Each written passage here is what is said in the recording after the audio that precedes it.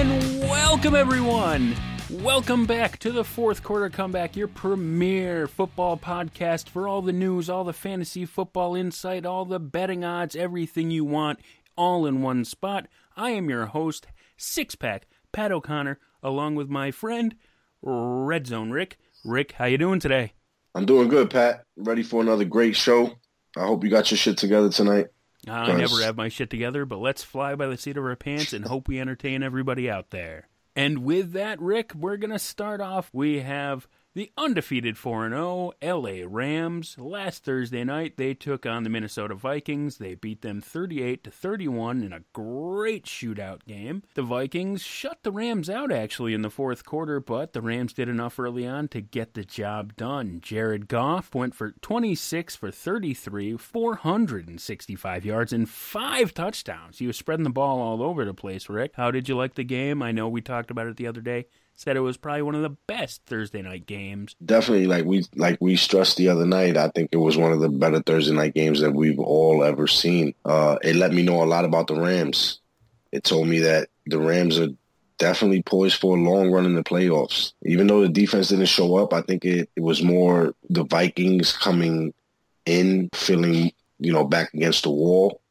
And I think that they just performed because of the week before, what happened at Buffalo, and they didn't want to come out and have a poor showing. But even with that, they were still up against such a tough match in the Rams. Jared Goff, man. Wow. He showed why he was the number one pick. What a performance, man. You got to give it to him. He's just dotting people up all over the field. Exactly. He was spreading the ball out perfectly. He had 3 wide receivers over 100 yards and a touchdown that night. And he's accurate. He's so accurate. Do you see how accurate he is? Did you see the touchdown he threw in the back of the end zone? That it was only like where the receiver could get it. And it was such a threaded needle by Jared Goff. It was amazing. And his accuracy was on point that night. He's looking like a young Aaron Rodgers, man. Plain and simple. He's looking like a young Aaron Rodgers. It must be something in Cal. Must be. Something to do with the Cal Bears. They got something going there. I guess so. If you look at the way Jared Goff was throwing, basically put your hand up, hold up your hand in front of your face, spread your fingers out as wide as you can. Those are the 5 touchdowns that Jared Goff threw that night. All right?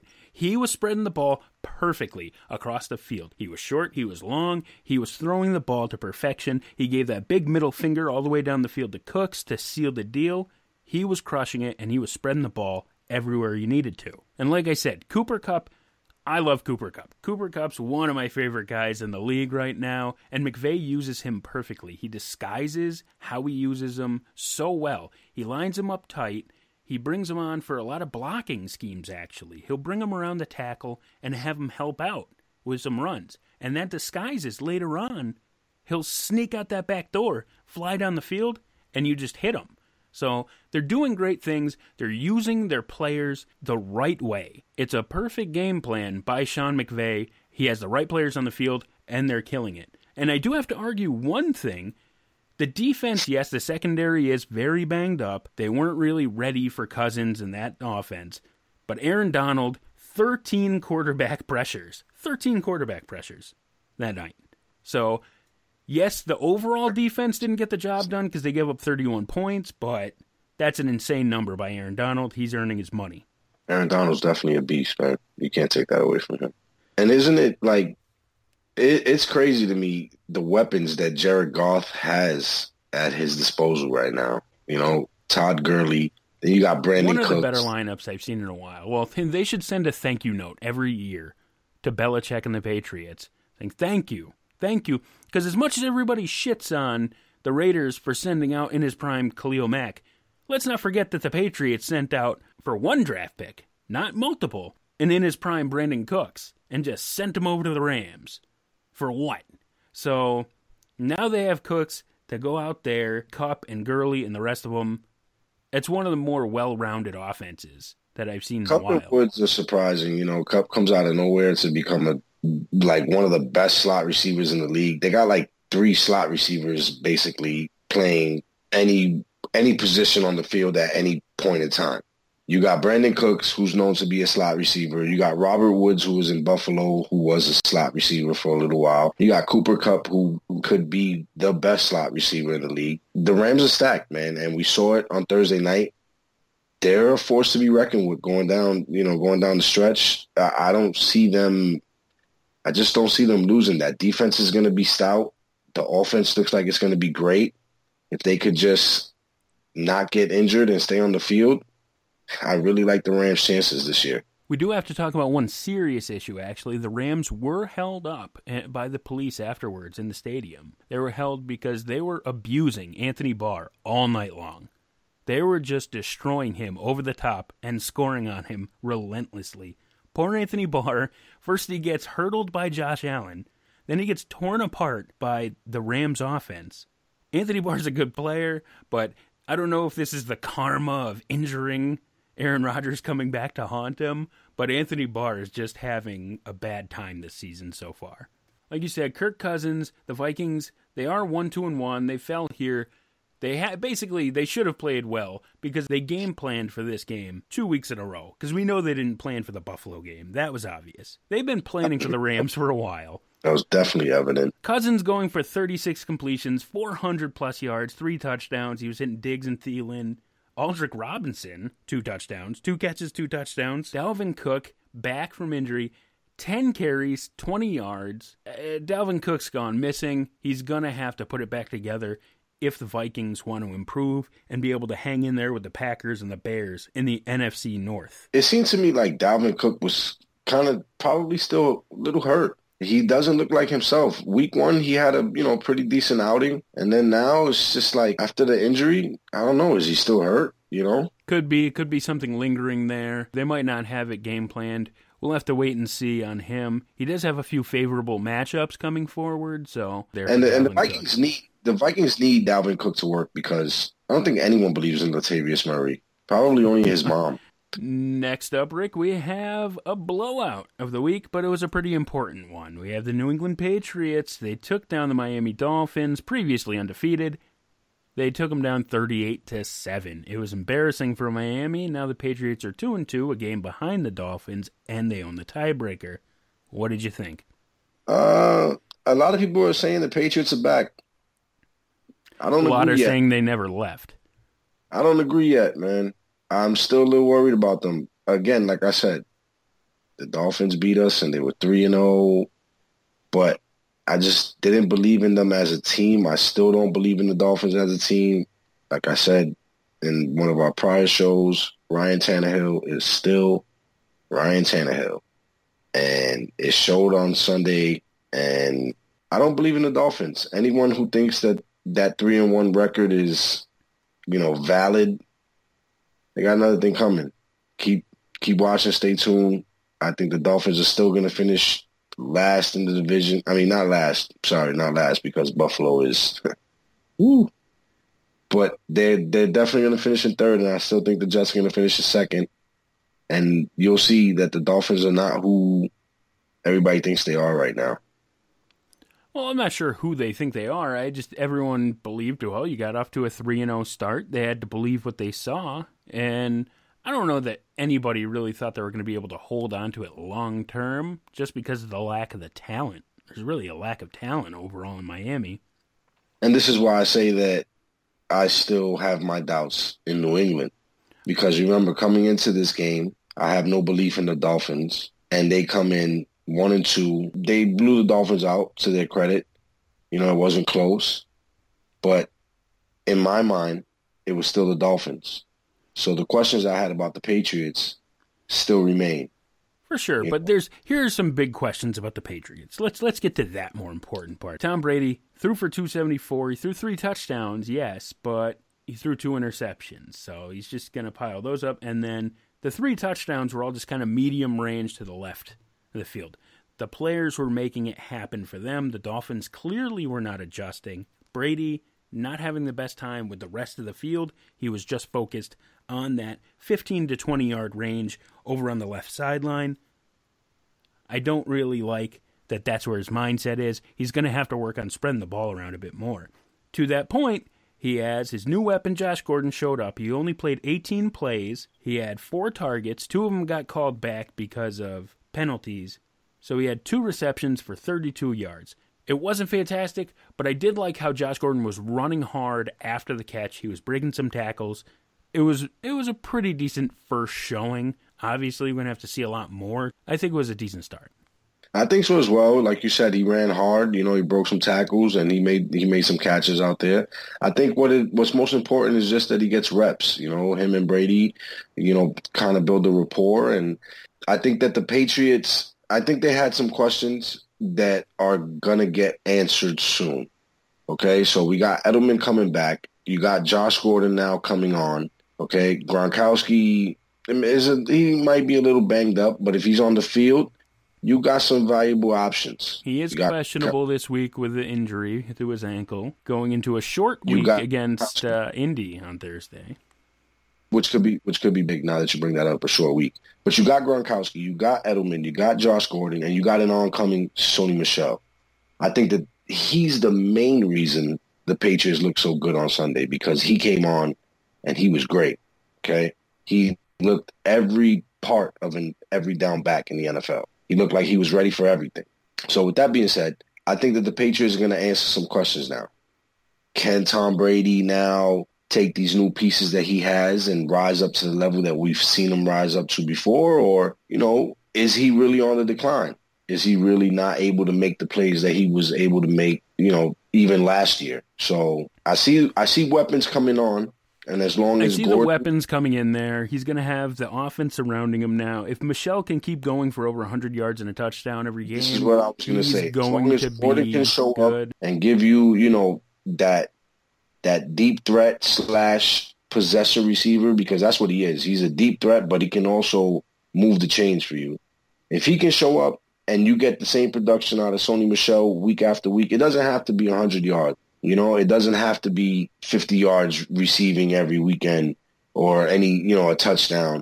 But if you could just get consistency, 4 yards a carry, you know, there's going to be days where he goes for 20 carries and, you know, only gets 80 yards. But can he get those 20 carries? Can he carry the ball 20 times for you? That's what you want to see out of Michel. And be consistent.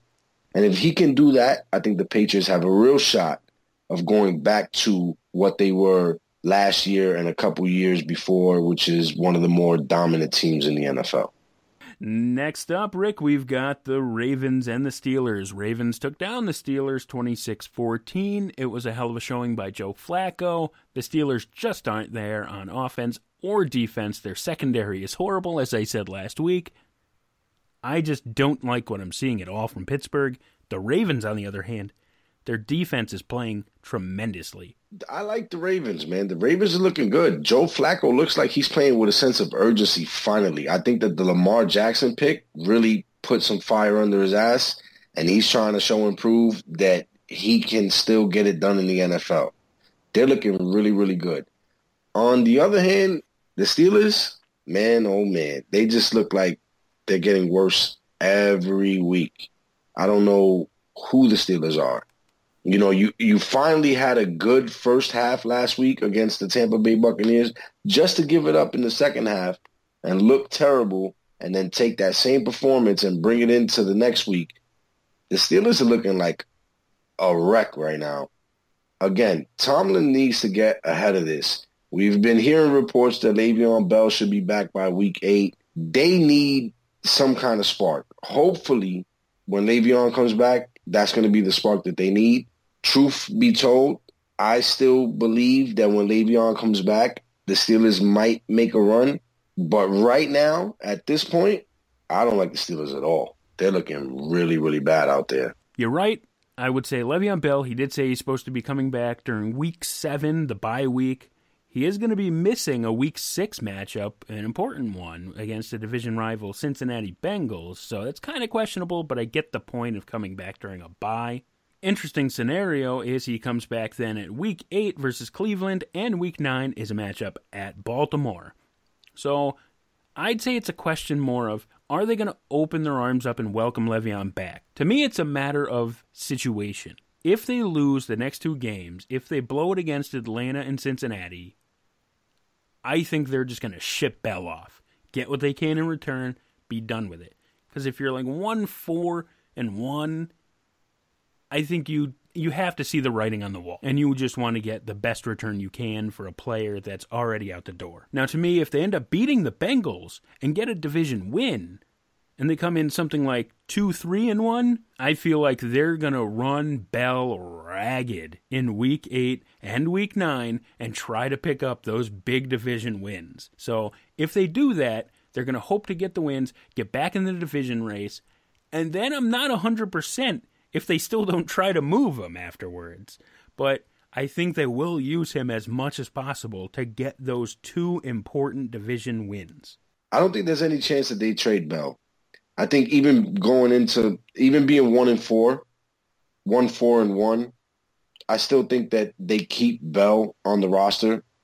I don't think that they want to get rid of Bell for the minimum when they know that they can get more or they can get the production out of him. So I look for the Steelers to keep Bell. I look for them to hold on to Bell, stop, looking for trade offer, stop hearing trade offers, anything like that. I think they're going to keep him on the roster. I think they're just going to hope and pray that when he comes back, the offense gets back to where it needs to be. And I think they may be right. I think that when Bell comes back, I think we're going to see this offense take a turn for the better. Will it be a little too late? They got some tough games later on in the schedule. Can they pull those games out and make a run? I'm not sure, but I'm sure we're going to see a difference in this offense once Le'Veon comes back. That is for certain. A couple more scores to just tie up the week's events. I made fun of the 49ers a little bit last week, so I'm going to eat a little bit of crow. They did lose, but they put up a good fight against the Chargers. They lost 29-27, so to all my 49er faithful friends out there, I apologize. They did better than expected. Also, the Cowboys took out the Lions 26-24. Hey, don't forget your Jets. We got to give a score update there. They lost to the Jags 31-12. Sam Darnold is a superstar, no doubt. And the Titans took out Super Bowl champs 26-23. So those are a couple more scores throughout the week. And Houston finally got in the win column by beating the Colts. And Rick, that leads us to my team. You know I love them. The Oakland Raiders. They took down the Cleveland Browns to finally get their first win of the year. They're now 1-3, still sitting at the bottom of the AFC West, but they took down the Browns 45-42 in overtime. Finally switched things up a little bit. They let the Browns take the lead in the first half. They finally kicked it on in the fourth quarter, scoring 21-14 over the Browns. It wasn't without controversy. We have a whole lot of bitching and whining Browns fans out there. Guys, I get it. You finally got the taste of victory and your long winning streak of one game after, 2 years finally came crashing to an end. Deal with it. Open up your little loss coolers, sip on some more beer, stop complaining, because here are some facts for you. And I will. At Sixpack Pat, follow me there. At 4QC Show, follow me there. Rick, where can we follow you on Twitter? At Rick Red Zone. Perfect. You can find the photo evidence, I will post it up later, where the Raiders stopped Carlos Hyde on that 3rd and 2 play. A little background, there was 1:46 left in the game. The Browns had an 8-point lead. They ran the ball with Carlos Hyde. He got stopped, okay? It was on the Browns' 19-yard line. They reviewed the play. It got reversed. Why? Because it was short. People need to stop bitching saying it was a clear first down. No, what was clear was his wrist and his forearm and his elbow. The whole damn deal was down. 100%. Definitely was. It definitely was. You could see, obviously, in the footage that you're going to put up on your Twitter account. You can send it to my Twitter account. I'll put it up as well if anyone. I'm going to post it to the world's Twitter account. His elbow, his forearm, his wrist were clearly down, ball short of the yard that it had to get to. So I don't want to hear any bitching and moaning. It's not the tip of the helmet, guys. It's not the crown of the helmet isn't the first down. The yellow line doesn't move in magically because you want to win, okay? The ball was short. That's the end of it. Now, we're not going to linger too much on that one because there was another problem. I'm a Raider fan. 6:32 left in the fourth quarter. I admit it. Derek Carr fumbled the ball. That was a bullshit call. He fumbled it. However, Everybody claiming, well, it was a clear touchdown that was taken away. Garbage. Jalen Richard tracked down that defensive lineman on the 30-yard line, okay? This is a track star versus a defensive tackle. If you think he wasn't going to wrap up his legs and take him down some way, some form, you're wrong. It wasn't some clear runaway touchdown. No, it was a clear runaway touchdown. The Marshawn Lynch play in the first half, where he shook a bunch of guys, spun out of it, and was running towards the end zone. And the refs blew the whistle dead. Blew the play dead and didn't let Marshawn fight out of it. What does Marshawn like to say? I run through motherfuckers' faces. That's what he was doing all game. He was playing hard. He was playing to win. He was showing everybody in Oakland, this is what we're about. And he was crushing the Brown skulls. He flipped out of it. He did a spin, and he was running for daylight. And they blew the whistle. That's a touchdown stolen, Browns fans. Not your little bullshit car fumble. Yes, the car fumble was a fumble. But let's face the facts. That was third down. The Raiders punted. The Raiders punted right after that. Know what happened? The Browns went down and scored a touchdown. No harm, no foul. All you lost was about a minute on the clock. That's absolutely true. So we've dissected all the bullshit little calls there. Let's hit probably the most egregious one of the entire day. Arden Key saw his old friend Baker Mayfield in the backfield, said, "What's up, bro?" Gave him a quick bro hug, and they called roughing the passer. That's basically what happened, okay? He ran in there, he tapped him on the shoulder, roughing the passer. Unbelievable. That was the worst roughing the passer all season long. I can't believe they called that on Arden Key. Yeah, that was a bad call, man. Again, it goes back to these rules that the NFL's implementing, man. We've had a bunch of bad calls. The first 4 weeks of the season have been terrible calls, one after the other. You know, going back to the Clay Matthews call, back-to-back weeks. What can I say, man? Now you get to see it firsthand. Yeah, I'll tell you what you can say.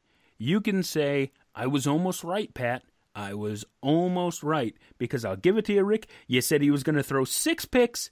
Baker Mayfield had 4 turnovers. He did have it wasn't 6 picks, but he did have a pick 6. So I think you were just a little dyslexic, and you just got it wrong. But I understand where you're going for. Mayfield 4 turnovers. He definitely was a big part of losing the game for that. There's people out there, Pat, that are going to argue that, you know, look at what he did, look at the points he put up. But let's be honest here. You know, I'm not taking any shots at the Raiders. I know that's your team, but the Raiders are not a great team right now, okay? So the Browns are coming off a win against the Jets. He comes back. He beats us. Then he comes in and he puts up 42 points against the Raiders defense who doesn't have any kind of pass rush. And when they had the little semblance of pass rush in the game, they were getting called for penalties. So I'm not looking at this game like, oh, well, Baker Mayfield put up 42 points. Yeah, he put up 42 points against the Raiders. He also gave up a lead to let the Raiders come back and win the game. My thing with these quarterbacks is that everyone is quick to judge and everyone's on this Baker Mayfield train. Obviously, it was a joke that he was going to throw 6 interceptions, but at the same time, I did expect him to have multiple turnovers, which he obviously did. You know, calm down on the Baker Mayfield hype. One game is just one game. Doesn't, you know, make the season or break the season. Doesn't make one quarterback better than the other. And that's why I made the prediction of 6 interceptions, even though that was totally absurd and we all knew that. But I did expect multiple turnovers, which is what happened. All good points, Rick. And I will say that Baker did have a pretty good help from his running game. They had 208 yards on the ground, 3 rushing touchdowns. They were tearing the Raiders up, especially Chubb. Chubb went for, I believe, 3 carries for 112 yards and a touchdown or 2. That was not very good. On the other side of the field, we had Marshawn Lynch, though. Went for 20 carries for 130 yards. Like I said, he was running through motherfuckers' faces, his favorite expression, other than I'm just here not to get fined. So Lynch, he was ready to win in Oakland. Jared Cook setting the world on fire yet again. 8 catches, 110 yards, 2 touchdowns. The Raiders' offense was looking very good. They were looking like the second best offense in the league in total yards. It shows. It looks that way. They just need to start getting the ball in the end zone more, because you can't be second in yards and 13th in points. That's not a winning formula. One bright spot on defense, Maurice Hurst. The league slept on him. They took his heart condition, I don't want to say too seriously, because you can't take something like that too serious, but maybe they were a little too delicate with him. Hopefully this kid has a really long, successful career, preferably in the silver and black. Raiders win 1-3 on the way up in the division. All right, Rick, if you can't see it right now, I am flipping you a big old bird. Actually, 2 of them, 2 middle fingers pointed your way, because I am Earl Thomas. You are the Seahawks sideline. Do you think I'm being an egotistical asshole that didn't get my way? Do you think I'm not being an appropriate role model to the fans? Or am I entitled to show and vent my frustrations at you for how everything's gone down in our past? What do you think? Is the middle finger given to you warranted or unwarranted? I think it's totally warranted. I think that, you went out there, you left your blood, sweat, and tears out for this team, and you want a contract. You're playing for your contract. You don't want to be franchise tagged, because you know that the money's not guaranteed. And if this situation right here, this exact situation happens, you're the one losing out on money. And I think Earl Thomas deserves his money. And it's gonna affect him. I think it's going to affect him next year when teams go out, trying to sign him as a free agent. Is he going to get less money now because teams are going to have that question mark on him? Well, he broke his leg last year. Is he going to come back? He's already up in age. Is he going to be the same guy that he was? And that's sad, because Earl Thomas is a great player, and he's shown it for so many years on that Seattle Seahawks defense. And, he didn't want the linchpin of that Legion of Boom. I mean, he was he didn't want to the guy leave. that held it all together. I don't think he wanted to leave at all. I think that once he found out that they weren't going to keep him long term, that wasn't in their plans, he wanted out. And who wouldn't? I don't blame Earl Thomas at all. I think he had all right. Exactly. I mean, yeah. You see all your friends start to leave school, you want to transfer too. And he's not going to not have competition in the next free agent class. He's got, unless these guys sign long-term deals after the season before free agency starts, he's got LaMarcus Joyner and Tyrann Mathieu, both unrestricted free agents next season. So there are other safeties on the market he's going to have to compete with for the dollars. And that's sad, because he's going up against younger safeties, more in their prime than he is now. And maybe Tyrann Mathieu, I think, okay, but LaMarcus Joyner, is he better than Earl Thomas, even now in Earl Thomas's age? Well, it's not a question of better. If you're asking me, I'm taking Earl Thomas over any of them. Will Joyner get more money now than an Earl Thomas because of this injury? I think he might. Because he's coming in with this question mark now into next year. Oh, he's up in age, and he's coming in with a broken leg. You've got the young guys. They have younger legs. You got LaMarcus Joyner and Tyrann Mathieu. It's as simple. If they're not injured, they're producing. Some people might, and they see the middle finger, that could affect his bottom line. So we're not sure. I didn't necessarily disagree. You want to express yourself, show your emotions. You're hurt. It's in the moment. We're all human. Obviously, he wants Eric Berry money. He wants $30 million guaranteed. He wants to get paid so he can end his career the right way for him, making that money. Ironically enough, it was Eric Berry's team, the Chiefs, that were supposedly close to closing a deal before this week. Did you hear that, Rick? The Chiefs were close to closing a deal to get Earl Thomas in Kansas City. And now it's all blown up. And unfortunately, so is Earl Thomas's leg, and he's done for the year. And that's terrible, man. And you know what? Earl Thomas on the Kansas City Chiefs with Eric Berry coming back soon, man. I'm not going to lie. I don't wish injury on anyone. I really don't. I'm very glad this trade didn't happen. Because as a Raider fan, having Earl Thomas in what's now a very weakened Kansas City secondary, that team would almost be as complete, almost, not there, as the Rams. And I think we could almost guarantee a Rams-KC Super Bowl if this were to have happened. Luckily, didn't happen. Sorry, Earl, that you had to go down this way. Yeah, man, that's terrible for Earl. I don't think we have to cry for him too much. I believe Dallas or some other team will give him plenty of money and plenty of opportunity next year, and he'll be much happier wherever he goes, which will not be in Seattle. From one guy that was possibly trying to get into Dallas to a guy that tried getting out of Dallas, but is possibly now trying to get back into Dallas.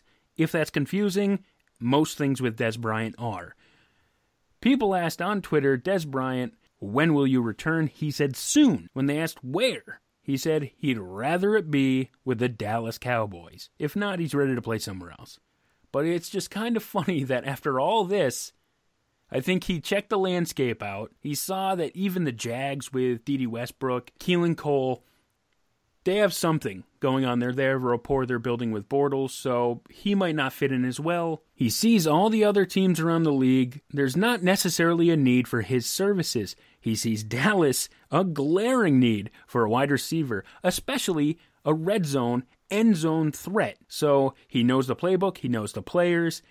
I think he could go in there, kiss and make up, collect his money, because he sees, after turning down 3 years, $21 million in Baltimore, seeing his base value was going to be around $5 million with Cleveland, he gets, hey, I can probably make a little bit of money, a couple $1,000,000, go help out this 30th ranked Cowboys passing offense, get some touchdowns, play in Dallas.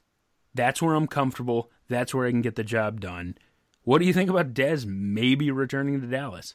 I think that would actually make sense. You know, Dallas needs help on the outside. You know what I'm saying? They don't have Jason Witten in the middle anymore. You don't have any names on the outside. Not just names, but you have no one that can create separation. Not that Dez is going to create separation, but because you have no one else creating separation, Dez will not create separation, but he gives you the big target, you know, where you can throw it up to him, you can, you know, get it away from his body and he's going to go get it.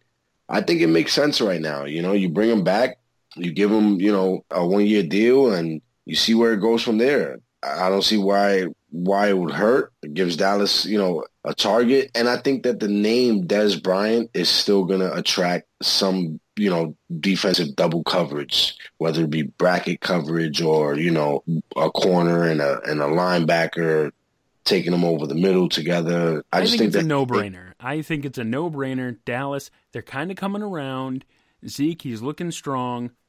They need help in the receiving core. There's not a better guy you're going to go get than Dez. He's rested up. He's in good shape from what he's saying. Your receiving is a joke right now. You have nobody. I mean, Michael Gallup's non-existent right now. I've always kind of had a soft spot for Bryce Butler as a former Raider, but he's not a stud receiver. He's like a number 3. They have $10 million in cap space. Funny enough, Dez actually accounts for $8 million of dead money in their cap space. Cole Beasley's leading the team with 185 yards. Jerry, look at the opportunity. Tell everyone to kiss and make up. Tell everybody to hug. Realize Dez can help. He's not going to hurt. He can help your offense out. You can always make up some jersey sales for all those people that burn their Dez jerseys. Maybe they'll go back out and buy fresh ones if he comes back and starts scoring touchdowns. For me, Dez Bryant, go back to Dallas. Let's finish this off strong. And while he's not in my fantasy stock watch, I will say, why not take a flyer if you have an extra roster spot? Scoop up Dez. Maybe he comes out, he goes to a good team, whether Dallas or someone else, starts picking up some touchdowns. If you have a spot, pick up Dez. Why not? Rick, you know what just happened? What's that? The calendar turned, October hit, fall is amongst us, and we are at the quarter point of the NFL season. How time flies. It's what we do in our field, Rick. We look at the season that has happened so far, and we start handing out non-existent awards. So, quarter of the way through the season, we are going to name our fourth quarter comeback, quarter point MVP so far. A couple of the names I have on our list are Todd Gurley. He's going for 338 rushing yards, 194 receiving yards, 6 total touchdowns. He has the Rams at 4-0. Now, the running back on the market, Zeke Elliott. He's got 426 rushing yards, 125 receiving, 3 touchdowns. Cowboys only at 2-2, but Zeke starting to come on strong. Cowboys could turn this thing around. We've also got Alvin Kamara, 611 all-purpose yards, 6 touchdowns. Saints are lighting it up on offense, not so much on defense. Our only defensive player on our MVP list this year so far is obviously, and oh God, it kills me to say it. Say the name, Rick. Say it for me so I don't have to say it. Khalil Mack. Khalil Mack, 5 sacks, 1 interception, 1 fumble recovery, 4 forced fumbles, a touchdown. He's got the Bears going to a 3-1 start, leading them on top of the NFC North. No, I'm not excited about this because the Raiders, we get the Bears draft picks. We need them to suck. Need them to suck terribly. And unfortunately, they're not doing that right now. Do I think it'll level out a little bit? Because I don't believe in Trubisky and his bullshit 5-touchdown pass performance. But yeah, Mack is up for the MVP award. He's just too damn valuable right now. And of course, last but 100% not least, Pat Mahomes. He's passing for 1,200 yards, 14 touchdowns, 0 interceptions, a 126.5 QB rating. He's got the Chiefs going 4-0 on top of the league right now. Rick, first off, do you have anyone that I didn't list on your MVP list that we should look at? No, I think you got a real solid list there, man. I think that those are, the top contenders right now for the MVP of the quarter mark of the season. So you're sure you don't want to put Sam Darnold in here? You don't want to sneak him in right-in ballot? Darnold? Even though he's having such a spectacular season, I just thought that might be a little biased to put him in right now. So all right. You know what? That's fair. We want to be as unbiased as we can, Pat. Oh, there's nothing biased about it. I predict Sam Darnold will be our half-point MVP of the season. But for now, we're going to stick with these 5. Rick, who is your fourth quarter comeback, quarter-point MVP? It's got to be Patty, my homie, not your homie, Mahomes. Has to be. Come on. Anything else? He plays the position, quarterback. But he's got 14 touchdowns. He's 8th in the league in passing behind a couple of people that you said earlier, in our own little conversation that we had, that won't be on the list anymore pretty soon. Full disclosure, one of those guys is Ryan Fitzpatrick. Obviously, he will not be on the list for much longer as he's been benched. I just think that Mahomes got Kansas City looking great right now. He came in, they haven't missed a beat. Their offense was spectacular last year with Alex Smith, who's not known to push the ball downfield. And they're looking even better this year with Mahomes, who's known to push the ball downfield. I think Andy Reid with his left hand, as everyone's going crazy for. Yeah, that was a crazy play, man. Did you see that? I did see that. Yes. I think Andy Reid is still the quarterback whisperer too. He's like, his offensive game planning is just amazing. Andy Reid he's just a good coach. Does that take away from Mahomes as your MVP at all? Not at all, because I think that Mahomes' physical skills might be unrivaled if it wasn't for Aaron Rodgers right now in the league. But Pat Mahomes looks every bit Aaron Rodgers right now at this point.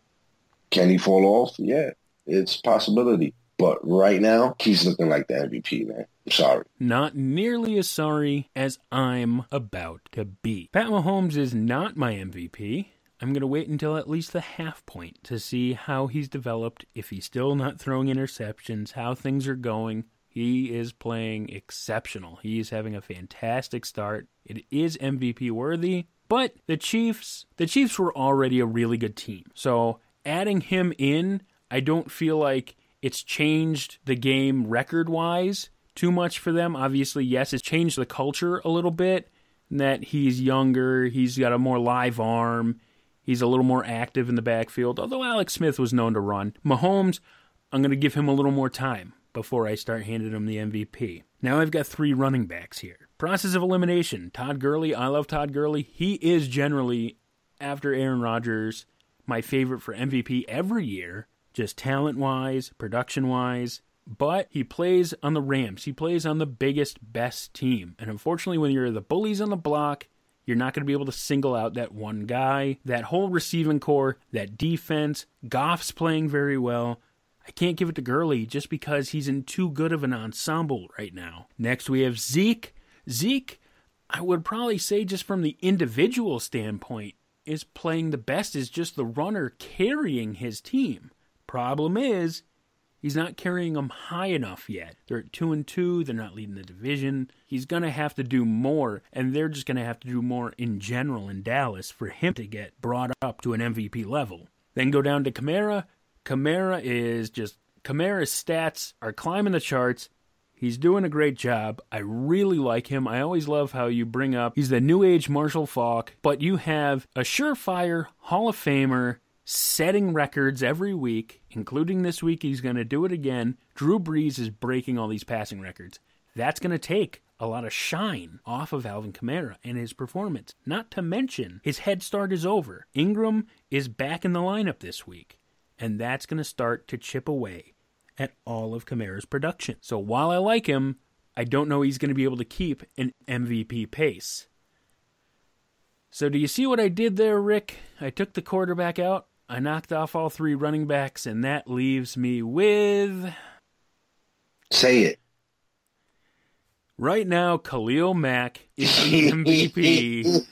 I hate you. Khalil Mack is the MVP right now. Why? Because the Bears sucked. The Bears were a fucking joke. The Bears had no chance at winning the NFC North. Not even close. Over the Packers and the Vikings. He has that team running like something I've never seen. It's like the old monsters of the Midway. It's getting me fired up just thinking of Mac, how he played, and then thinking of him in the silver and black, and now it's got me all mind-fucked again. So, I can't deal with it. Khalil Mack is my quarter-point MVP. I don't want to talk about it anymore because he has turned a franchise around. It's not Trubisky, it's not anybody else, it's Mac, and that defense is carrying that team. So right now, it's got to be Mac as the MVP. Do I think it'll stay that way? No, because they're not going to give a defensive player the MVP, but right now, he's mine. Takes a lot of balls to say that, Pat. Next up, we have our fantasy stock watch. Buy and sell. All right. So, Rick, my first buy is actually going to be Dalvin Cook. Why? Especially when I don't believe in him entirely. Because you can buy really low. He's averaging 2.7 yards a carry. That's a joke. A lot of owners are ready to bail on Dalvin Cook. So if you give them even just a halfway decent return, then you may end up striking gold later on with their favorable schedule, get a really good flex player. After Cook, I've got Sterling Shepard. Sterling Shepard, 10 catches, 77 yards, 1 touchdown. Now, I am talking about PPR format only here. If you want to take him in regular format, standard scoring, that is perfectly fine. That's up to you. I don't think he's going to be anywhere near as valuable. But in PPR, Sterling Shepard, with Evan Ingram out, should be able to put up double-digit receptions in a lot of games. I also believe that the Giants will be behind in a lot of these games, so by all means, buy Sterling Shepard if you can. Last but not least, we have LeSean Shady McCoy. He is a low-risk, high-reward player. Right now, he is just not performing. Buffalo's not getting it done, but they're going to grow into that offense. Josh Allen's going to get used to things more. McCoy's going to come back. He's had a slight injury, but he wasn't off very long with his ribs. I think if you can steal LeSean McCoy for a really low price, take him, because he could be a huge reward down the road. Now who I'm selling, I'm going to sell Jarvis Landry. Jarvis Landry, he finally got a touchdown this week, and I'm sure his owners were excited, but while he was 4 for 34 and got a touchdown, it was over the Raiders. Listen, I just don't love Jarvis Landry in that offense. I understand a lot of people are going to say Baker's coming in, he's rejuvenating the offense. Baker and Hugh Jackson, they're going to love Jarvis Landry and get him the ball. I disagree. I feel like even against lesser secondaries, the ball's getting spread around more, so he's not going to have the impact as much as you would think in those games where he should have a huge week. So sell Jarvis Landry. Baker is going to be spreading the ball all around the field. Speaking of another lightning-quick receiving option, we have Tariq Cohen. Cohen went for 174 yards and a touchdown.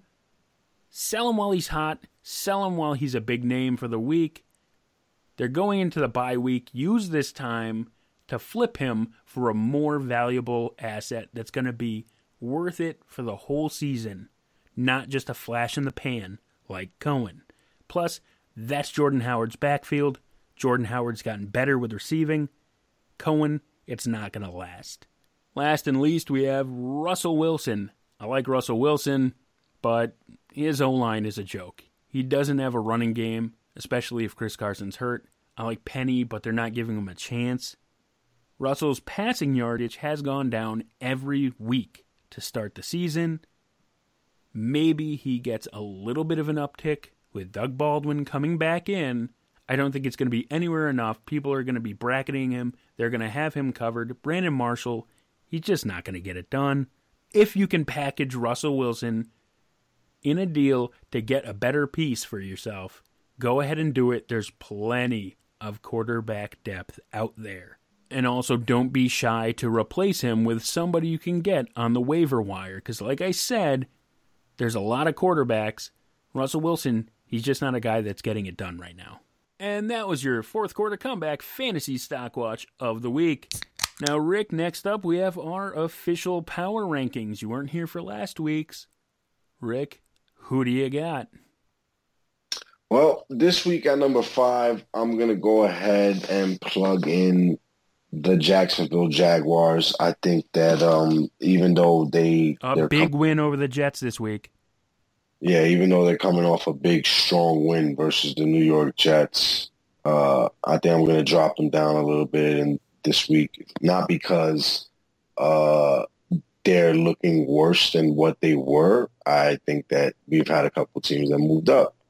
So with that being said, I think our number 4 team is going to be the Kansas City Chiefs. I think Kansas City is looking every bit of a top 5 team. They're looking like they can get to the playoffs and make some noise in the playoffs. I like Patrick Mahomes. I like the offense out there on the field.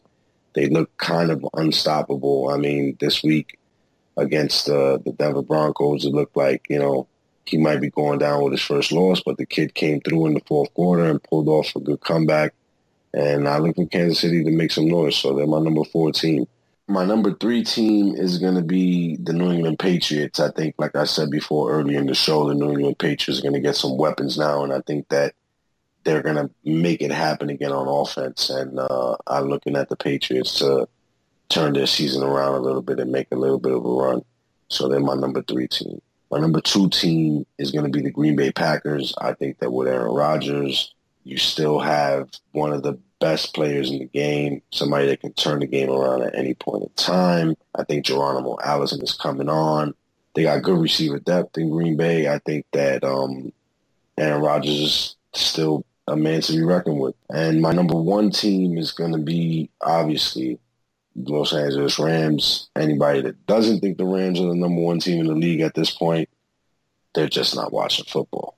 At number 5, I have the Baltimore Ravens. I like the way the Ravens are playing right now. They have a plus 58-point differential. They're 3-1. I understand the Bengals are sitting atop of them right now, but I just see the Ravens as a better long-term threat. They have a better defense. The offense is clicking. Like you said, Flacco, he's taking the threat of Lamar Jackson very seriously, and he is playing very good ball right now. So the Ravens at number 5. At 4, I have the Saints, 3-1. Their offense is just lighting it up. 3rd in points for. You've got Ingram coming back. Mark Ingram and Alvin Kamara is easily the best backfield tandem in the game, possibly in quite some time. Number 3, I've got the Jags. I like Jacksonville. They're 2nd in points against. Their defense is so stout. Bortles is finally putting something together there with his receivers, even though it's a very makeshift offense, especially with Fournette out. TJ Yeldon stepping up and getting the job done. Once Fournette comes back, I don't see much stopping them. The Jags are my number 3 team. I like them, especially after a hard-fought, crushing over the vaunted New York Jets. 2nd place, I am picking the Chiefs. Chiefs are 4-0. They're 2-0 in the division. Most impressively, I think they're starting the season 3-0 in away games. So Pat Mahomes is doing this all not at home. So I think that might be the most impressive thing. Chiefs are 4-0. They're my 2nd team. And that leads me to my 1st team. And as you said, everybody's 1st team, the LA Rams. They're 4-0. They're a plus 73-point differential. They're just the best team. Their offense, their defense, it clicks. It's perfect. The Rams are going to go a long way. And there you have our fourth quarter comeback power rankings of the week. I know everybody's very surprised and shocked at our going out on a limb and picking the Chiefs and the Rams. Although Rick did pick the Packers pretty high up there. I do like the Packers, but I need to see it all come together and them going forward a little bit more. They were my preseason Super Bowl pick, so I do have the faith. And speaking of picks, Rick, we have our Thursday night game, the Indianapolis Colts and the New England Patriots. Julian Edelman coming back for the Patriots this week. Gronk is unsure if he'll be able to play. They may play it safe with him. We'll see. Rick, we know you as an ardent Patriot supporter. You're going to break out your red, white, and blue pom-poms. You're going to continue to cheerlead for the Patriots. Who are you picking in this game, Rick? Give it to us. Well, this week I'm definitely going to go with New England. I think New England, like I've been saying the whole show, is finding themselves on offense. They got some key pieces about to step on the field for them this week. I look for New England to keep trending upwards and to get a win on their resume Thursday night. I may live in Massachusetts, but you are certainly the New England supporter here. I understand, though, because they are going to be a huge and heavy favorite. There's something about this. You know I love to go out on a limb, pick the underdog, and that's what I'm going to do. Like Chris Ballard said, the rivalry is back. The Colts are going to play hard. They're pissed off that Josh McDaniels spurred them. Frank Reich, he's a solid coach. I didn't hate him going for it on fourth like everybody else did. That's a mentality they want to have. They want to win. They don't want to tie. And that is going to lead Andrew Luck to light up the Patriots defense over 30 points. The Colts, they win in an upset on Thursday night. And you're all certainly winners, and we're the winners for having you as our listeners. So thank you again for tuning into the show. We definitely love all the support we're getting. We're getting feedback on Twitter. We're getting fan support. We love it all. We love all of you. You can find us on Facebook on the Fourth Quarter Comeback page. You can find us on Twitter. I'm at SixPackPat with the number 6. You can find the show at 4QC Show. You can find Rick at Rick Red Zone. Rick Red Zone. Good quality stuff. Don't forget to check it out. I will be posting that picture for you people that question the Browns being down. So thank you very much for everyone listening. We hope you enjoy the show. Don't forget to tune in on Saturday for Rick's picks against the spread. He did pretty damn well last week. We're not going to spoil it for you. You'll hear everything then. Until then, we leave you with this parting shot. Even Jim Nantz appeared to call the Giants a giant bitch.